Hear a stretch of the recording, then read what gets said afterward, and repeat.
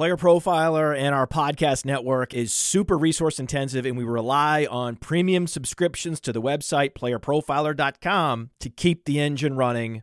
Go there, sign up for our player rankings, Dynasty Deluxe, DFS package, or go all in. Those that subscribe are everything to us. Hi, everybody. Mike Shope, Adam Krautwurst, The Deep End, June 20th, 2023. With us today for a chat, Pat Kerrane, winner of Best Ball Mania 3, the man behind the new site, legendaryupside.com. Adam and I were just chatting the other day, and we found Pat's name came up, and we thought, here's a guy who's a little bit underexposed. So we decided to, who's laughing, by the way? The Deep End has launched, well, 2 careers, Adam's and mine. We're happy to have Pat, really excited to talk about last season, the incredible and life-changing for Pat, Week 17 last year with Best Ball Mania 3 coming down to the end. We'll discuss the booming best ball scene and talk about life in the fantasy football industry. Mike Shope, Adam Krautwurst, powered by the Player Profiler Network. Thanks for watching on YouTube, listening, Spotify, iTunes. We'll get into things with Pat Kerrane next. This is The Deep End.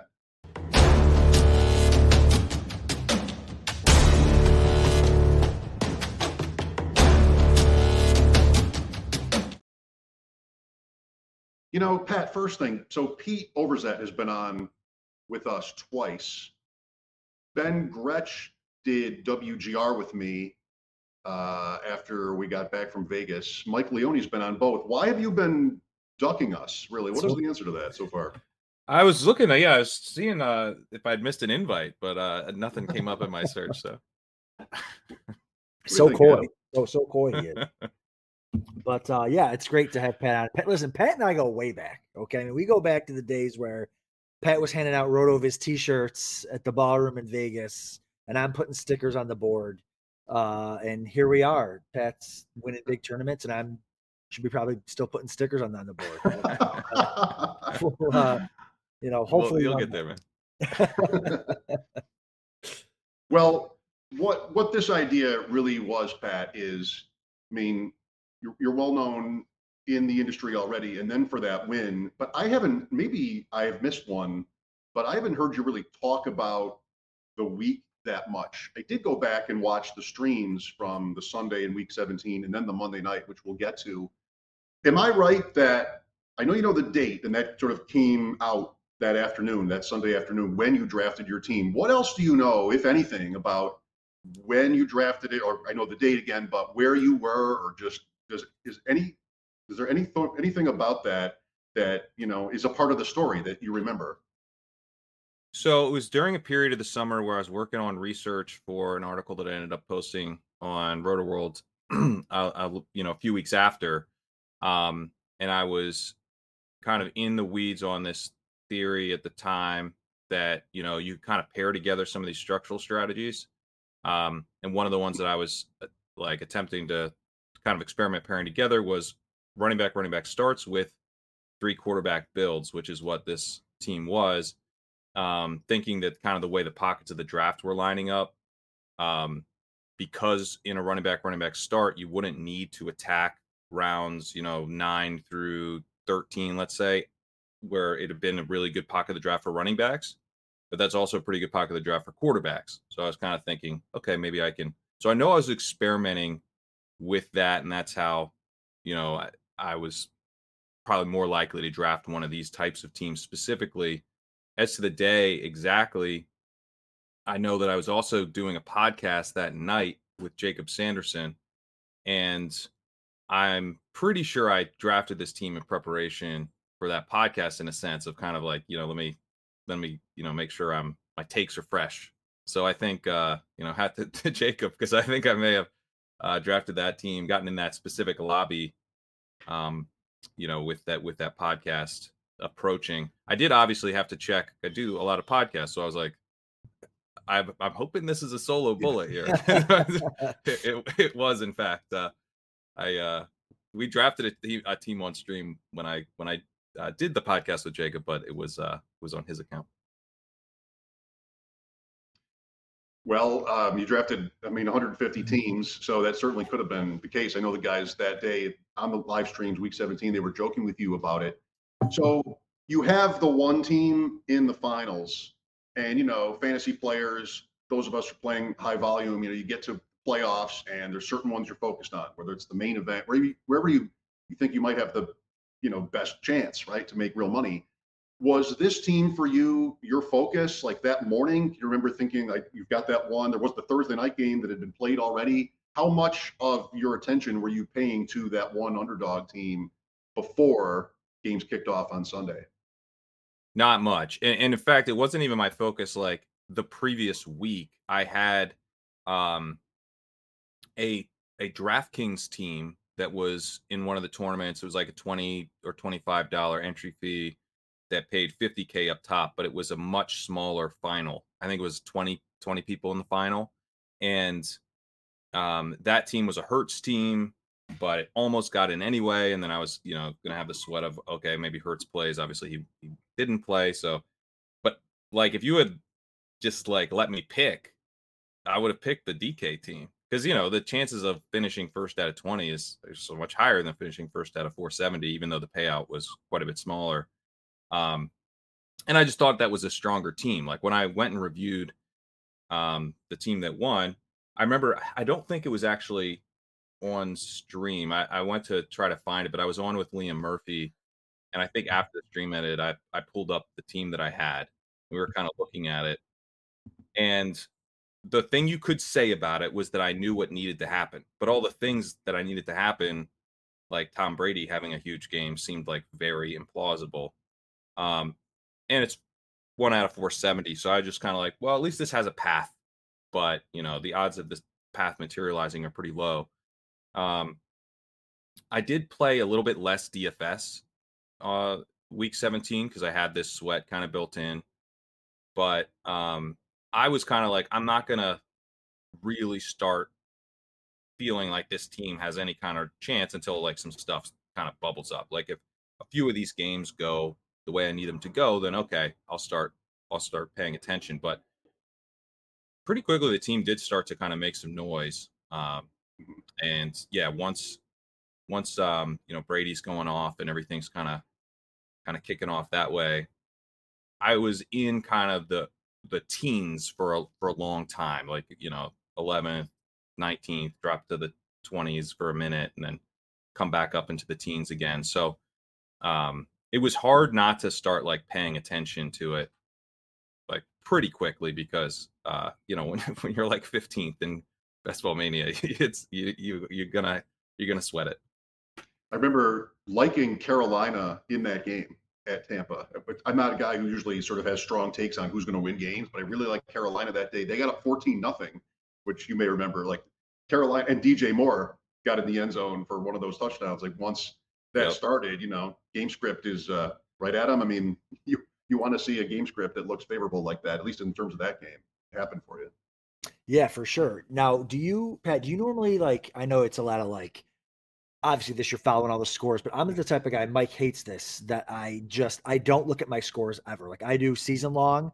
And so like, hey, I'm going to, there's nothing much I can really do. Obviously in like DFS, you want to change your lineups and stuff during the day. But is it different for you to kind of lock into the scores during the day and follow that stuff? Because for me, it would be like so weird, because I'm normally just, hey, I'll look Sunday night, and I can't change anything.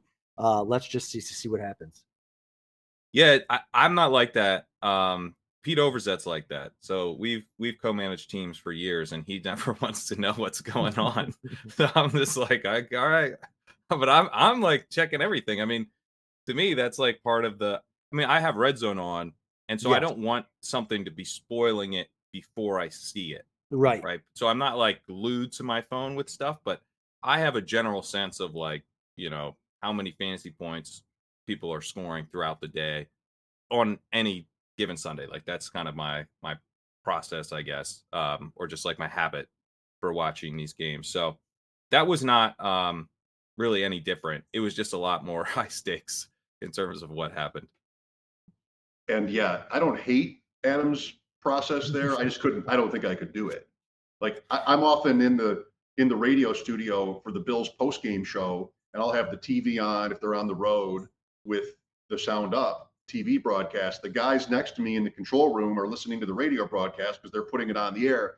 and there's a delay. So a big play, I will see 2 or 3 guys in there watching the game together, reacting, and I don't even know what it is yet. I mean, I want to know. I want to know first. If I have all the the game cast or whatever it is up, I want it, and the play actually comes on the screen 5 seconds later. I want the game cast. I want to know before anybody. So on those. So Sunday starts to play out and it's going your way, and then you guys all jump on Sunday afternoon. I wonder in terms of that, and also even Monday night, Pat. I mean, I think it's really cool that you did that. I wonder if you thought through like whether you wanted to or you felt a responsibility to be, sort of available to Pete and the ship chasing show Sunday and Monday when you had the lead, because, especially Monday, you knew your odds weren't so great, but you put yourself out there. Here I am. We'll see what happens. I think it was great for those of us watching to have you do that. I wonder if you sort of went back and forth on it, or you maybe felt like a responsibility to be there for this. Well, I mean, for the original stream that we did Sunday afternoon, there wasn't all that much thought that went into it. I mean, it was like, things are starting to happen, and then there was this period where Eckler scored a touchdown and Kittle scored a touchdown, and all of a sudden I was like, I think I was in second, and that was when I was like, all right, this is real. I remember telling my girlfriend, I was like, I'm running hot. And she's like, what's wrong with you? I just like I couldn't even like explain what was going on. She was, she's kind of been, there's a little bit of a boy cried wolf element with this with DFS where, I've had a couple sweats that never really materialized into anything in the red zone. I've won some small field, 2 small field GPPs in my time. But there's also been, those were for 10K each. There's been stuff where I was like live to win the red zone, or, stuff that pays out like more like 50K or 100K in the SPY or whatever. And those sweats are like, quickly fizzled, but not before I told her about them. So I think with this one, I then had to explain like, okay, what's happening is like amazing, but like a lot needs to happen from here. And then Eckler kind of promptly ran for that long touchdown, which was, I'm screaming and Pete's messaging me like, all right, we got to go live. We got to jump on ship chasing. So that just seemed kind of like a no brainer to jump on. And pretty much as soon as we started the stream, like nothing else good happened for my team. Yeah. But that Eckler touchdown had put me in first. And that was the only way that I could get to first, because there was a guy in front of me that had a lot of the same players that I had, like Tyler Lockett. And so the only way that I could get past him was a huge play from Eckler. So at that point, then it was just kind of anti-sweating Devontae Adams, who was pretty popular in the final and was having a really good game. George Kittle almost had a couple big plays, who was on my team, which would have made things a little bit easier. There was a missed throw. Yeah, there was a missed throw. That's what's funny. Like, that's a long stream you do, and then Monday night's the same too, where you are winning, in the process of winning this thing, but there's no like moment on the show. It had just happened, right? The Eckler run and Kittle, Yep. like you're saying, it just happened before you started. So you don't have this moment where everybody's going crazy on the stream. No, we didn't. And it was kind of a low key stream in a sense. I mean, it was it was just basically like, I hope this doesn't go bad. But the other thing is that, I'm in first place of this tournament at the time, and it's Sunday afternoon, and I don't have anyone live after the 4:00 games end. And like Lockett was clearly not going to have a good game. He needed to, the way best ball works, right? He needs to have a better game than the last guy to hit my lineup. So he didn't end up even hitting my lineup. So, any kind of random points he has are irrelevant, because he's not going to clear the bar that needs to hit the lineup anyway. And then Kittle, anything that Kittle would have done would have been big, but there wasn't really much to report there. So we were kind of just, it wasn't like, I would say, it didn't have the vibe of like, okay, is this like any minute now, this could, because there's 2 more games to go. So, but then, that night, another podcast I did, I hosted, at the time I was hosting the the Roto World recap show where all the other blurbers would come on and talk to me about their games, but that's during the Sunday night game. So I actually didn't really watch that game. I saw the Isaiah Likely touchdown, which was not good for me because there was a team that had Isaiah Likely. And essentially at that point, I mean, if he had scored another touchdown, that team would have passed me. And he scored it so early that I was like, oh, I mean, it's like there were other teams too. It wasn't just the Isaiah Likely team. So, but it's like, man, now I have this Likely team that's really live. And that came down to like that final touchdown to Najee Harris. If that had gone to like two other players, I would have been passed. So that one, I just didn't watch that one because I was like, I'm working, I'm doing stuff, and it's just like the Steelers Ravens like slog. Like, I just don't know. I think it would have been like bad for my heart, Every Steelers Ravens game ever has been 16-15, and just like for a couple of years, and then last year's were both right around there. Isaiah Likely was quite a pick in Best Ball Mania 3. I guess that would have been interesting. He wasn't so much on the radar. Does he have legendary upside, Pat? Isaiah Likely? I guess if Andrews goes down, but not in the traditional sense. What about you, Adam? When you finished fifth in the main, like were you said how you don't really like to watch. Were you the same way that day, or were you into it? Well, it was funny. So when I came in fifth place in the fifth place main event a couple of years ago, it was like, no, I was in like 25th or something going in. And I was with my kids at the movies, like at 4:00, like, oh, let's go see Frozen or whatever. Like I was, out of it. And they're like, oh, let me throw on Red Zone. And it was, Tyler Boyd touchdown, another touchdown, goes to overtime. Gesicki scores. It was madness. I'm like, let me just go check. I'm like, oh my God, I'm in third place. Now I'm like glued to Red Zone. The kids are watching a movie. I'm like, the theater. Yes. Yeah, the theater, losing my mind, texting my buddy. But that was fun. But that was a story. But then you got to figure out who you got to fade, who you got all that stuff. But yeah, I mean, those stories, it's about the sweat, man. It's about the ride, getting there and enjoying all that stuff. Cause I know, and that's another reason why it's tough for me to look at scores too. Cause in the FFPC playoff challenge, when I came in 10th last year, I'm sitting in 10th and I'm like, do I even want to look at teams 1 through 9 to see if I even have a chance? And I'm like, oh, fine, I'll look. And everybody had the same rest of the players as I did. I'm like, okay, so I can't go any higher than 10th. I would have rather maybe hoped to get there. That was Jalen Hurts' 4 touchdown 90 points Super Bowl. Yeah, 90 points Super Bowl.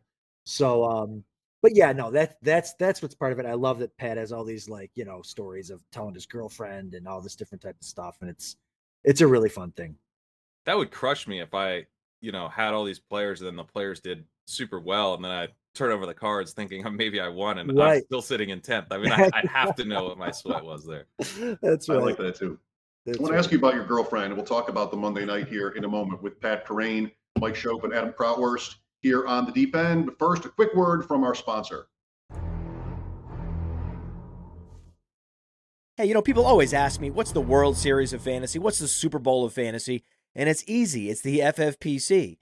Their signature Players Championship has a $6 million prize pool, and their best ball leagues start in February.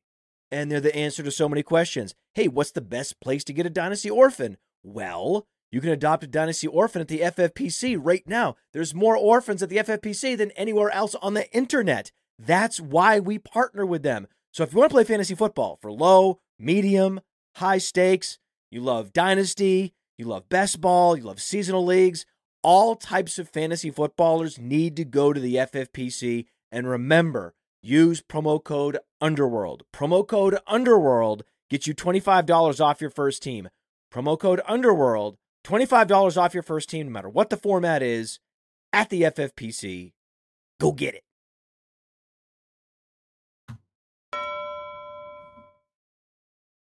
So, January 2nd, you're in the lead. I asked you a little bit about this last week when we set this up, what your day was like. What was your day like on that Monday?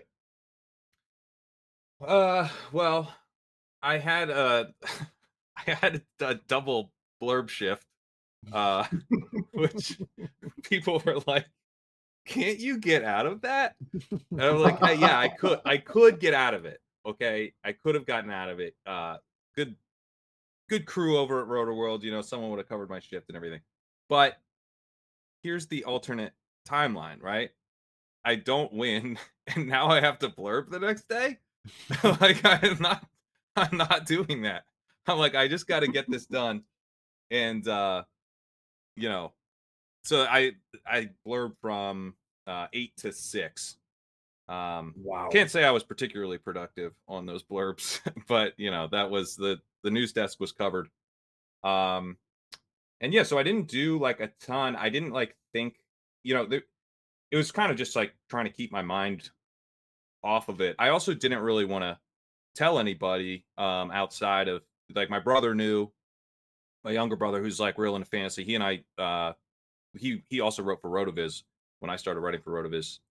So he's like real into fantasy, kind of understood all of the, the way these sweats work. But like, I didn't want to loop in my parents yet or anything, because it's like, I'll know one way or another tonight. So I'll just let them know then. And, also, like, if I do have this kind of dramatic fall down the leaderboard, it'd be nice to be like, hey, I won 20 grand. And they'd be like, oh, that's awesome.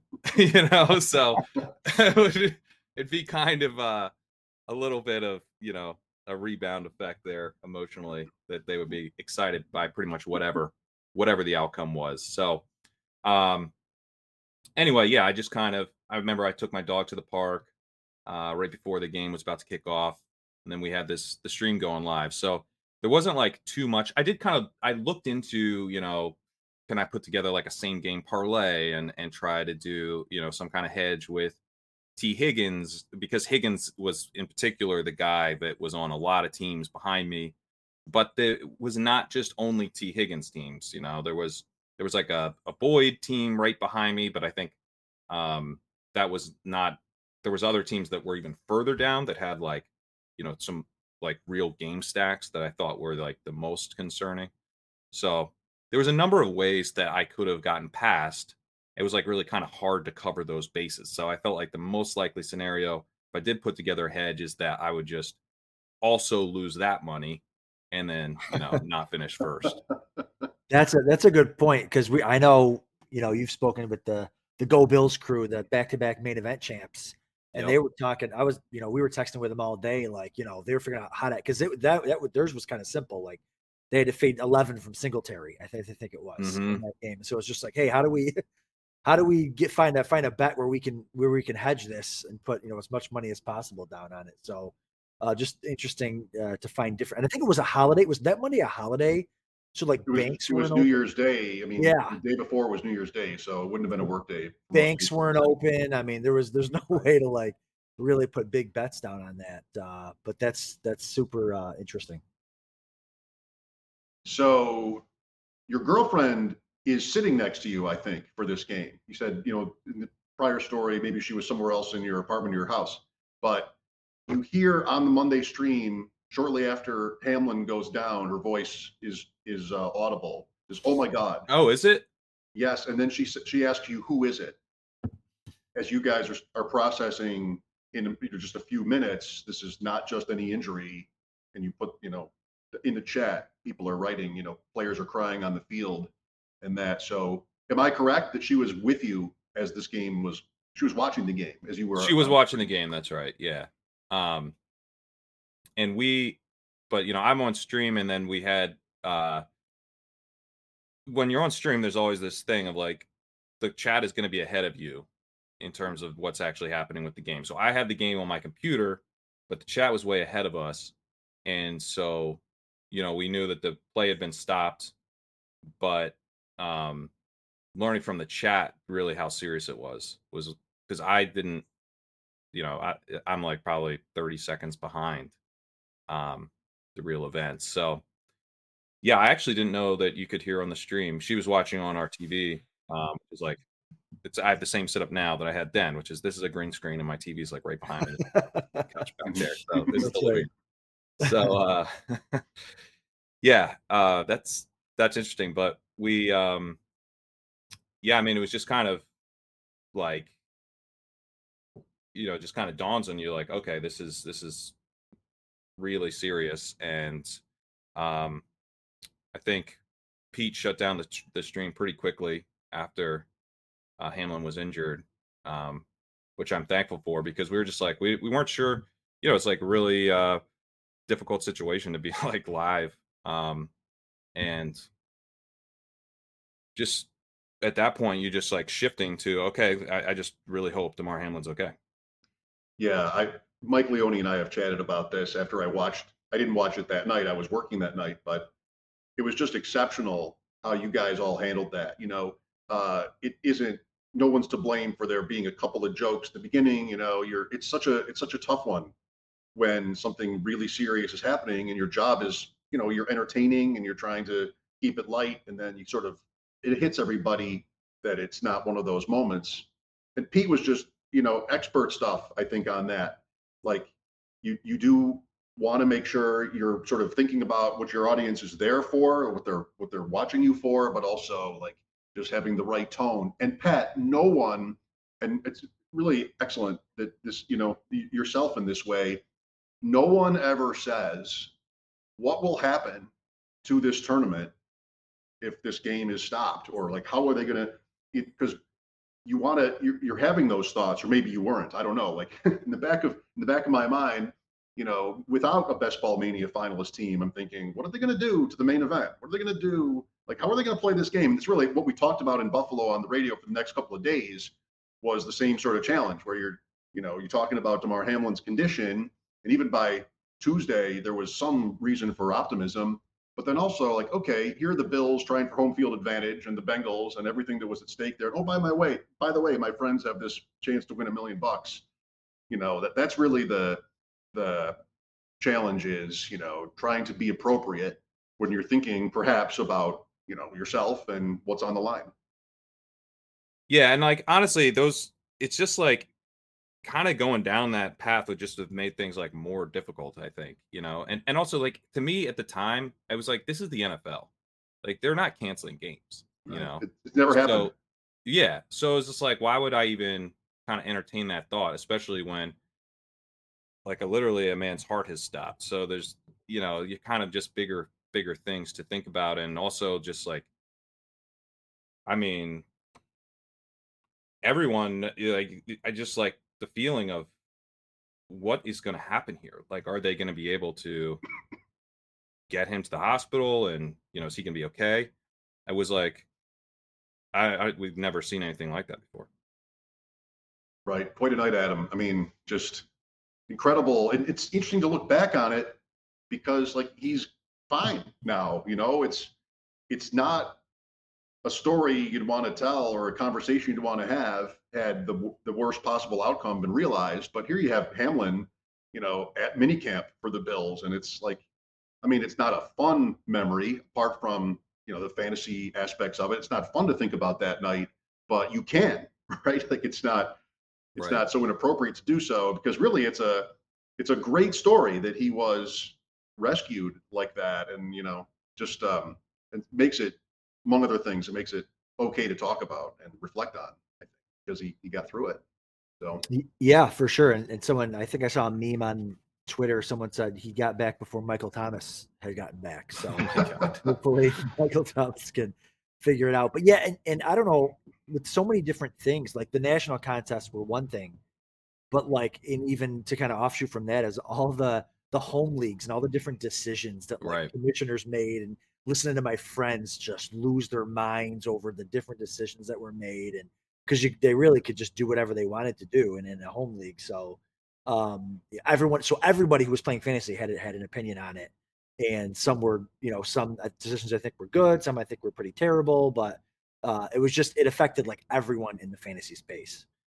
I do love that about home leagues, where like, it's probably some of the biggest blow ups about how the Week 17 was handled were in home leagues, not in these big money tournaments. Correct. The only one I knew of was in, we call it the League of Shopes and Dreams, and one guy had Burrow and he lost it was a consolation game at that, and he sort of, I don't even know if he was that serious, but he sort of complained to me about how I would have won, he said. And I said, well, look, Jeff, this is what everybody in the industry is doing. It's going to be zeros. He said, but I thought your league was different. I thought you said your league was different. No, not the commission. It was a rough week for commissioners. Yeah, that's right. That's right. Pat, if I may, when did you see the money in your account, and do you have a picture of it on your phone? Actually, I don't know if I think I did take a picture of it. I'm sure I did. I should go back and check. But I saw, when did I see the money? Because we didn't know anything about the game or DeMar Hamlin's status until like I think Wednesday night we started to hear that the game would not be played. Then Thursday it really started to come out that the game was not going to be played, and we started to hear really positive reports about DeMar Hamlin. And then Thursday is when I started telling my family, who my mom just straight up didn't believe me. my dad was like, you know, excited and everything, and then he'd been trying to get a hold of me on Sunday just for like, you know, a random call. And then there was also like a family call that I like legitimately couldn't jump on because it was at like 3:30 on Sunday, and I was, you know, doing game stuff. But you know, he'd been trying to catch up, and I'd been kind of like avoiding him because I was like, how am I going to have this conversation with all of this hanging over, and you know, I'm not going to tell him. So I called him on Thursday, and then he was all excited, and then he just basically like told me about the various things he'd been trying to tell me about since Sunday, you know, just like random catch up stuff. So it was like kind of a normal conversation in a kind of refreshing way. Probably some financial advice in there too from your parents, I would think. Not really. No, they were No? kind of still. No, they were fully. My dad was like, he processed immediately and was like, anyway, let me tell you about this story. And my mom I still had to do some convincing that I'd actually won. My sister had someone break it to her that watches ship chasing. That he said that your brother's about to win a lot of money. But yeah, so then I actually don't remember if it was Friday or Monday that the money was sent over, but I did get a call from a guy at my bank saying, "Hey, no one's checked in on you in a while here, and I've noticed 3 consecutive wire transfers." So yeah, the money hitting the account was obviously quite nice. Yeah. Pat, you know, you don't need to agree with me, but I think I don't know who a more perfect person to win this tournament would have been. I mean, obviously you put in the work. Anybody who follows you knows that. And you know, with your visibility, I think your win probably has had a real impact on how much bigger it's gotten again this year. Just the more people playing, they know you and they see that you've won, and makes it more believable. You know, I wouldn't expect you to want to comment on that point, but just like, what is your perspective on how big it is? I mean, you're talking about a tournament that has 677,000 teams, up whatever that is, 50% from last year. I mean, you've been at this a long time. What's going on? Like, how amazing is all of this? Yeah, I think it is really cool that best ball's taken off like this. And it's sort of interesting because like I wasn't that into best ball like 4 years ago. You know, I max entered the tournament in 2021 and again last year. But even in 2020, I kind of dabbled in best ball mania. And obviously that was the first best ball mania. So this is all like pretty new. But, you know, to me, I love the main event. I love, you know, being able to kind of make those decisions throughout the year, but it doesn't scale for me, you know. It's like last year did like 13 teams or whatever. It's like, man, those waivers, they will get you. Right. So just to be able to like constantly draft it is just like very fun. So it's been really cool to me, like, you know, with Best Ball Mania specifically, the bigger it gets, I think it does. There's like a little bit of you know, kind of a double-edged sword to that, because it's not just about the size of the final, which is actually a little smaller this year, 441 teams now instead of 470, but it's much harder to make the final than it was last year. You know, you're basically, if you max enter the tournament, you'll, as a completely average drafter, be expected to make the final like once every 10 years. That's awesome. I heard you say that recently. That's just incredible. Yeah, it's crazy. So like making the final, but it's a pretty top heavy payout structure in the final. So I think, obviously I'm going to be firing again at Best Ball Mania, and it's a very fun tournament, biggest payout in the industry.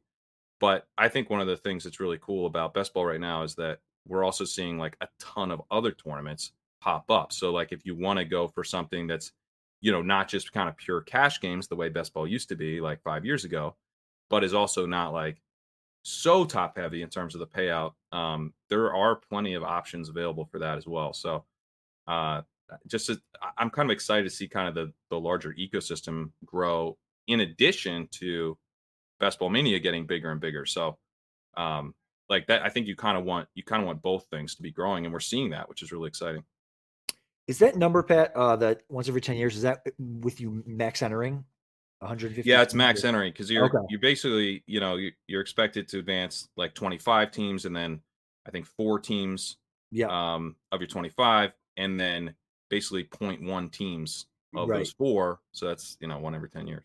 How important is it, do you think, to max enter like any of these kind of tournaments that people are entering, as far as just upping your odds of making money just from max entering? To me, I would say it's like less about the max entering and more about getting to a point where you feel like you're building a portfolio of teams. Because I do think there's some real advantages to truly breaking ties towards guys that you wouldn't normally take and trying out different structures that you wouldn't normally try. Um, to me, at least, speaking for myself, like that comes with volume, because the first like 10, 15, maybe even 20 drafts I do, I just know better than the field. I know what's going to happen. I'm picking my favorite guys. I'm going to outdraft everybody. But then like you get kind of sick of drafting the same guys, and you get sick of the same exact start, and that one edge that you thought you had, you're like, maybe this isn't as big of an edge as I thought. So I'm going to start experimenting. I'm going to start mixing in other players that I like but don't love. And I just think that you're going to end up with like better teams once you get to that point, and you're kind of a little bit more open-minded. Like, at least again, for me, that open-mindedness doesn't really come until I'm literally exhausted from just kind of jamming what I think is kind of the best stuff. And like the team that won for me, I was in fact not all that on Tom Brady and Chris Godwin. I was on Rashad White. I was playing that through the running back primarily. So this was like kind of a pivot off of the thing I was doing the most in the tournament, which was targeting Rashad White.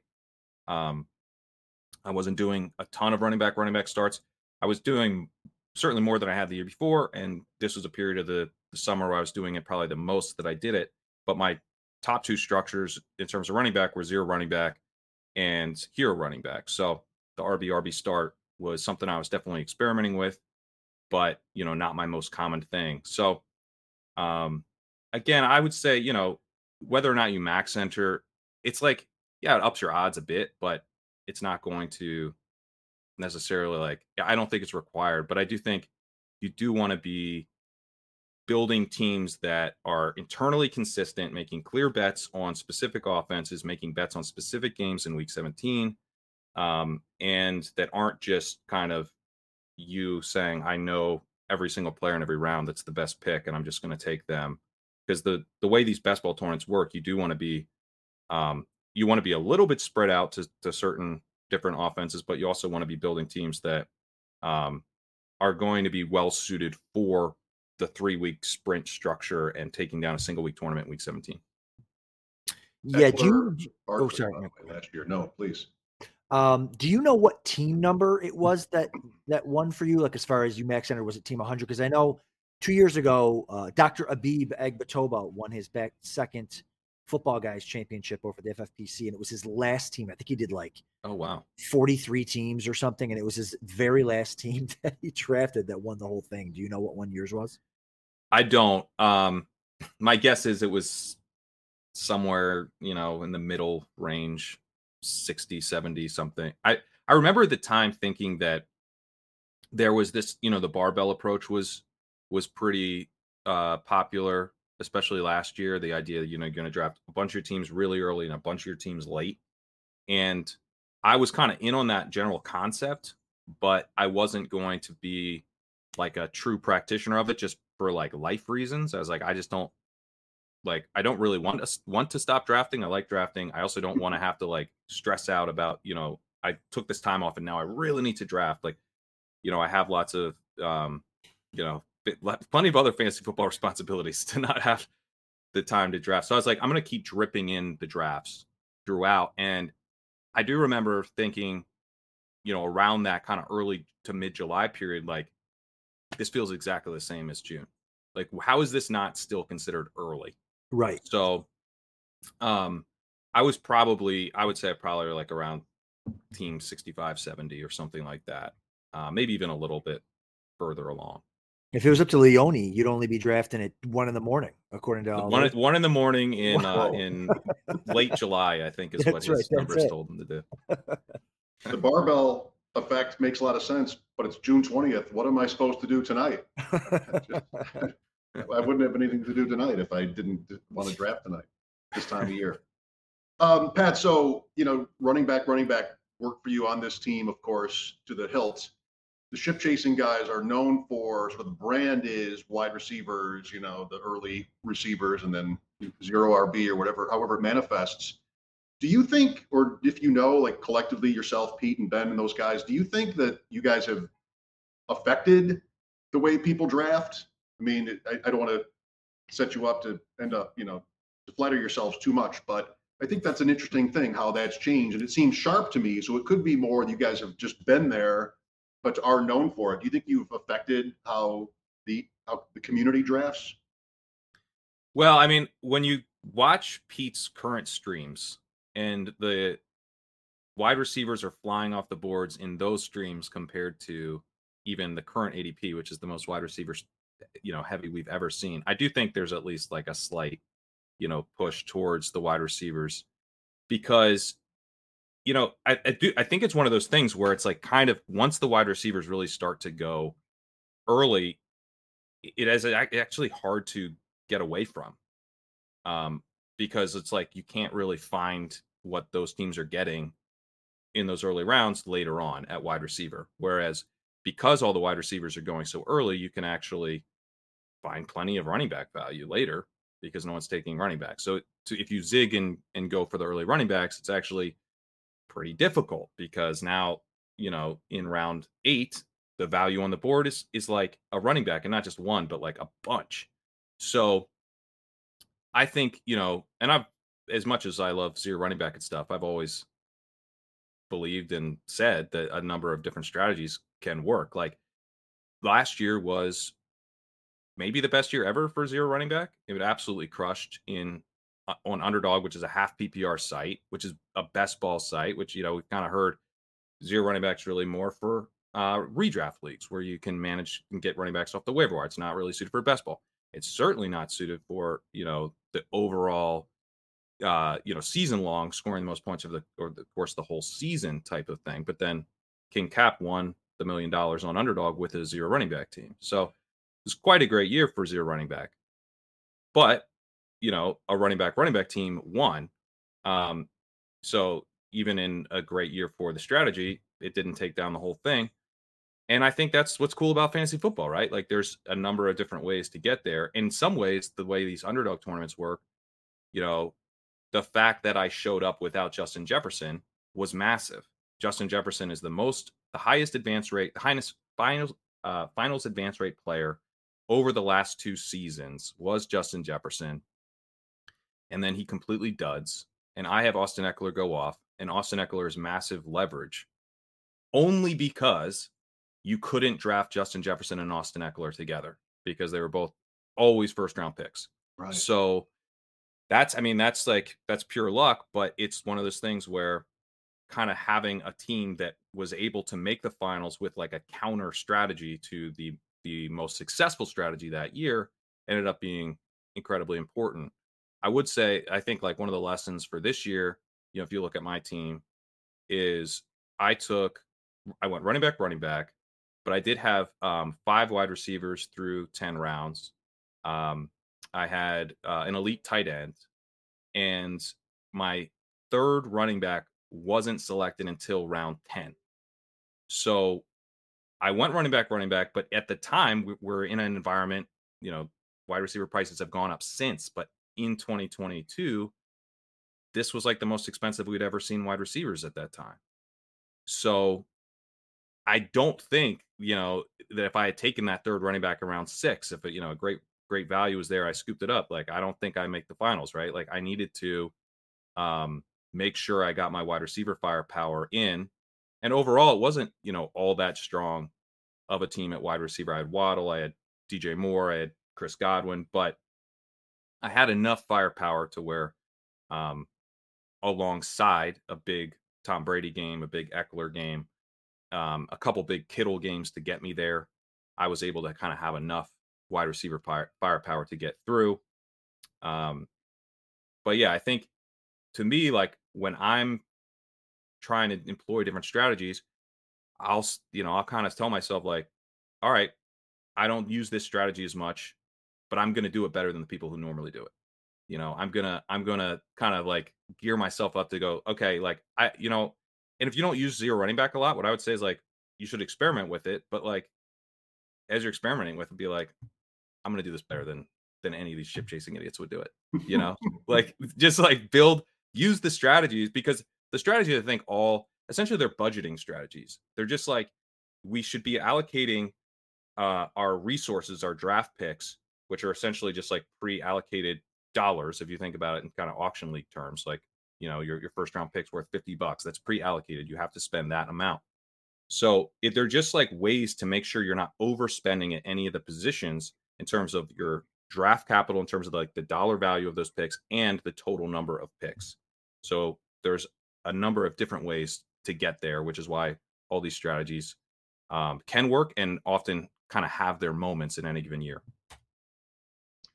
Don't forget Tyquan Thornton, by the way, with that wide receiver firepower on the one team, right? That was the only time you drafted him out of 150. That's right. And that I would say was correlation. That's how I got onto Tyquan Thornton, because I was building out this Patriots Dolphins stack that had, Ramondre Stevenson and Jalen Waddle and Tua. And so I brought back Jacoby Myers, and I tacked on Tyquan Thornton to that. So Pete Overzet's Week 17 is all that matter video kind of changed the way I was drafting last year, and not least got me on Tyquan Thornton as part of the idea of, okay, I've already bet on this game to go off. There's points in this game. I know that. Let me take one more piece, and that piece ended up hitting my final lineup. It was great. That video was great. Before you go, would you mind commenting on your team in the Bulldog that we are in together? So Adam's just put it up on the screen. You had the third pick. How was this? This was my first time playing in it. I got the 12. See Justin Herzig's name in there as well at 7. What was maybe some particular strategy you used here that might be different from Best Ball Mania? As I was tracking this draft in your team, I saw that Week 17, that familiar correlation with, San Francisco and Washington, New Orleans and Tampa. So at least it mattered some to you. Yeah, I mean, it matters a lot to me. I think the Week 17 correlation is like, it's kind of the thing people are talking about right now. And it's not something that I think people like really wanted to have to think about. It's like, I have to know who's playing each other and on January 1st. That's annoying. But I think the advantage that it gives you, especially when you can do it without reaching, is huge. So I am always kind of trying to factor that in. Breece Hall is someone I'm taking a lot of in the third round. I take him a ton. Chris Olave at the late second also was a big target. He's kind of moved up since then. Having I had 5 wide receivers through 7 rounds in this draft. That's 4 through 7 has been kind of the rule of thumb. That's something Hayden Winks has identified. This year, I really would prefer to kind of have more like 5 through 8, or at least like at least 3 through 5. I would say the more I draft, the more I feel like wide receiver dries up so quickly. So what did I do here? I took Daniel Jones and then backdoor stacked him. Is that what I did? Yes, Hodgins. Is he Hodgins, your okay. favorite play there? That's a really close one, a tough one, the Giant receivers. Yeah, I like Hodgins and Slayton are the two that I like right now, because the Jalen Hyatt is playing with the third string offense, and he was a third round pick. You know, if he didn't really play much this year, it shouldn't be all that much of a surprise. His ADP has been a little odd to me because it never really seemed to go down a lot from the point where he was, considered to maybe be a first round pick, and then he goes in the third round. His ADP hasn't shifted, and Slayton has been completely free. So I like him. I like Hodgins. I think Hodgins is probably like the most natural X receiver. Matt Harmon wrote him up. It's kind of why I think that. And he was just kind of commenting like, this guy's reliable, that he just looks like a totally, catches everything. He does what he's supposed to do. So Hodgins is kind of boring, but I'm just like, I think he's a starter. So I tack him on a fair amount. Adam, how do we do here? Listen, you guys both did great. Obviously, McCaffrey, Breece Hall, those are legendary upside guys, for sure. Yeah, the Week 17 thing's interesting. I think you made a great point, Pat, about how people get annoyed. Like, I'm one of those people. Like, why can't I just figure out who's good at football and just draft those guys? But the point is, nobody knows who's going to do whatever. So I do it, begrudgingly, because I understand the math. But I'm definitely one of those guys who's like, oh God, Week 17. Mike, we did a show. We did a schedule release show, NFL, and Mike had them memorized by the end of the show. He had all the Pat was in the draft. Oh, that's right. That's right. Pat was in the draft that night. That's right. Draft that night. So I went back and listened to that because that was the one. Koss was in that draft too, right? Yes. Yeah. Just the names you want to see when you set sail and jump in there. Very good. Pat, thanks for sharing the story of last year's win with us and all your insight. Great job with the new site and continued success from us. I appreciate it, guys. Yeah, it was a lot of fun. Of course. Thanks to Pat Kerrane, Mike Shope, Adam Krautwurst. Thanks for watching and listening, and we'll be back next week with a best ball tournament draft FFPC with Brad Stalder.